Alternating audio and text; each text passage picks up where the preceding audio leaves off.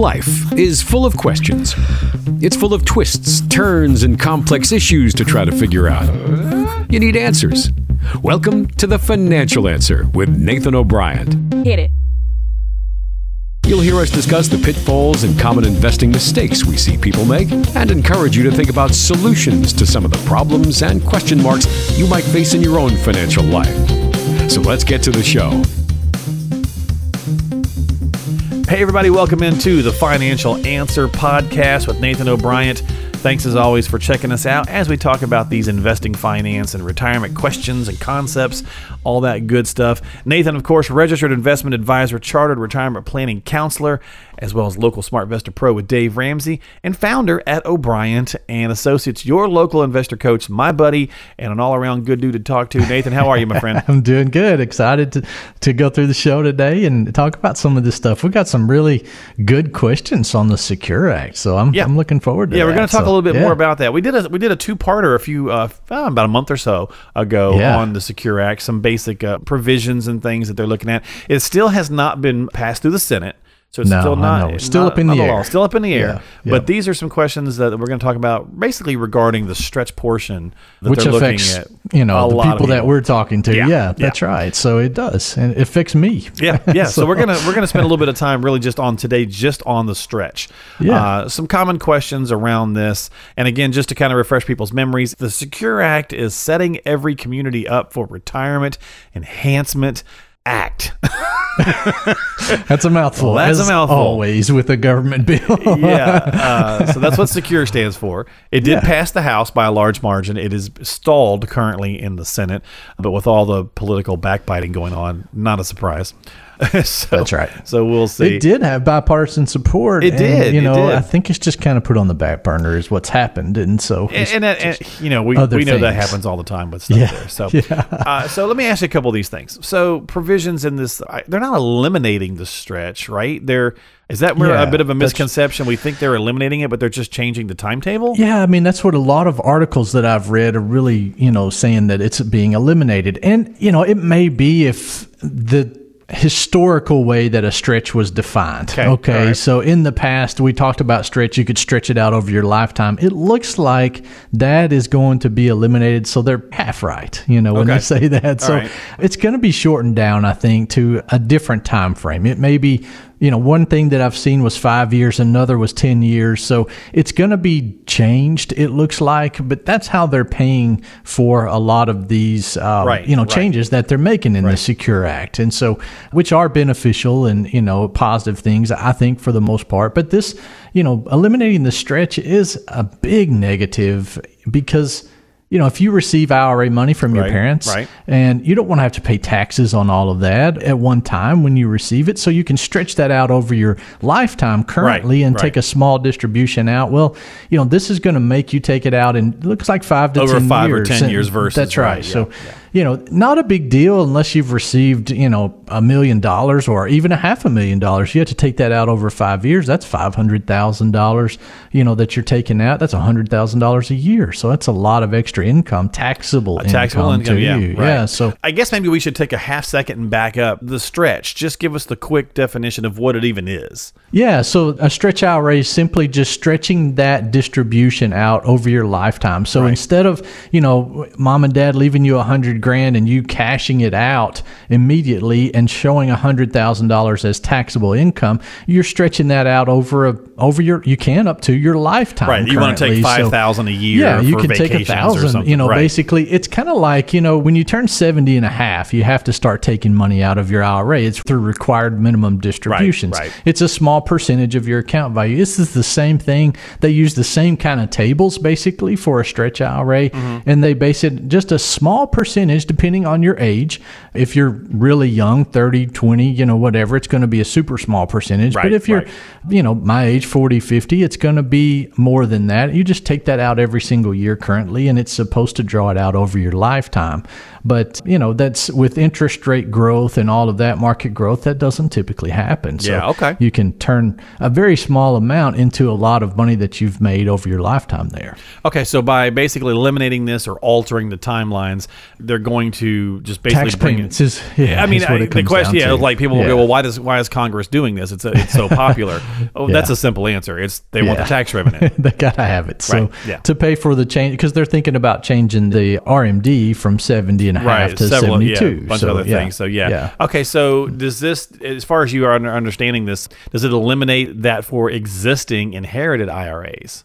Yes, it does. Well, as far as I know, I'm not sure. Okay. There's still a lot up in the air on this. I'm not certain on that. And of course, one bill says one thing, another example of that says another thing. So I don't know. It depends on what passes. I got you. Okay. So we'll see what they do with the existing ones. So if you already have one in place, kind of thing. Yeah, one thing that I saw was about a $400,000 limit. So it's not going to affect anything under $400,000. So if you have an inherited IRA or a stretch IRA that's $400,000 or less, you don't have to worry about it if that passes that way. So we'll see. Okay. We'll see what comes down the pipe. Okay, so as the bill is currently written, again, things can change or whatever, but, would the provisions eliminating the stretch be effective? Like, when do you think they would instigate this? Like, end of the year, probably?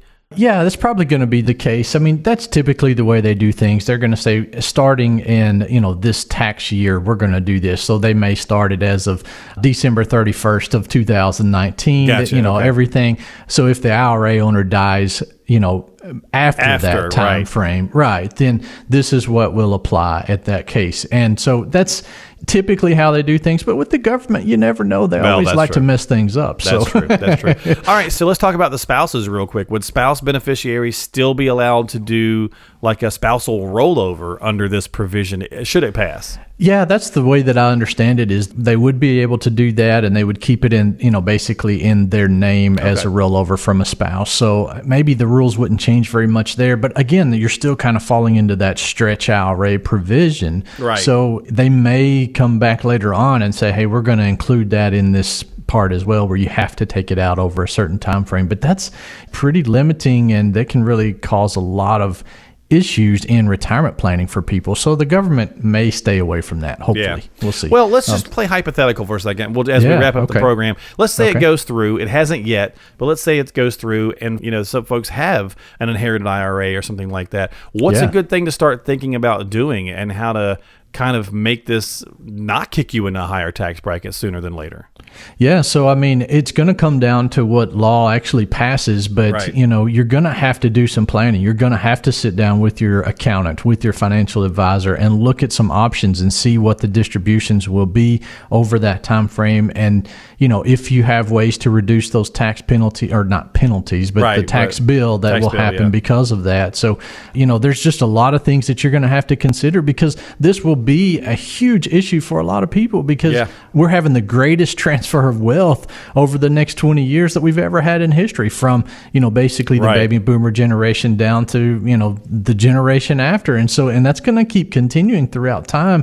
So there's going to be a lot of money, a lot of tax revenue that comes from that, but it's going to have to be planned on wisely, because you'll end up losing 40-50% in taxes if you're not careful. Yeah, so that's a hefty chunk, and so it is, so maybe also really trying to be as tax efficient with the rest of your plan and strategy is going to be helpful too, right? Yeah, absolutely. And I think it's just going to be even more important to have a good relationship with your financial advisor and your accountant, and make sure that you address these things.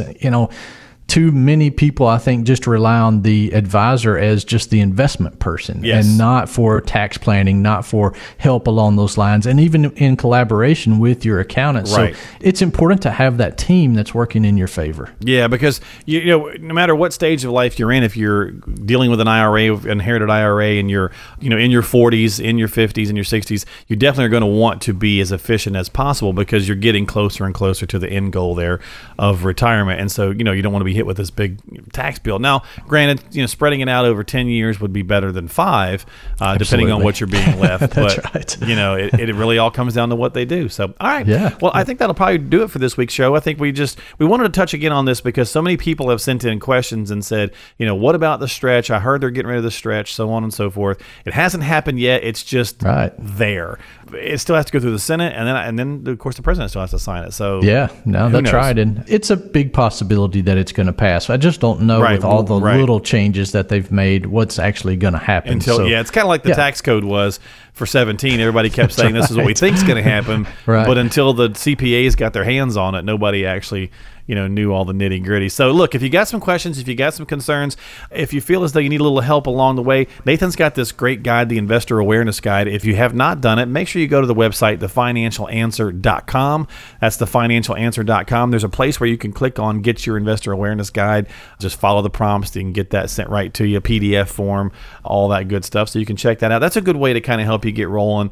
And again, if you've got some tax questions, if you've got some thoughts on how to be more efficient, and is your advisor helping you with those, and you're not getting the answers you want, reach out to Nathan, give him a call, share this with a friend or family member who may be in the same boat.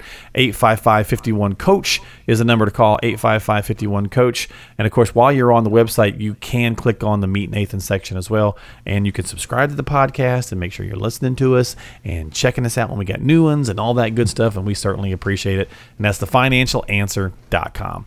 All right, my friend, I think that'll do it for this week, unless you got something else. Well, no, that sounds good. Hope everyone enjoyed the show today, and feel free to call us if you have questions or email, as Mark was saying. So I hope you have a good weekend, my friend. I appreciate you as well. Yeah, give them a call, 855-51-COACH. Super easy to talk to, 855-51-COACH.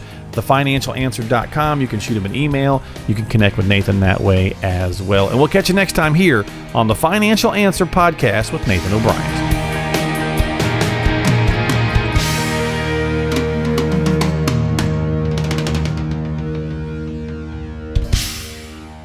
O'Brien & Associates is a registered advisory firm in Tennessee. This show is intended for information and educational purposes only.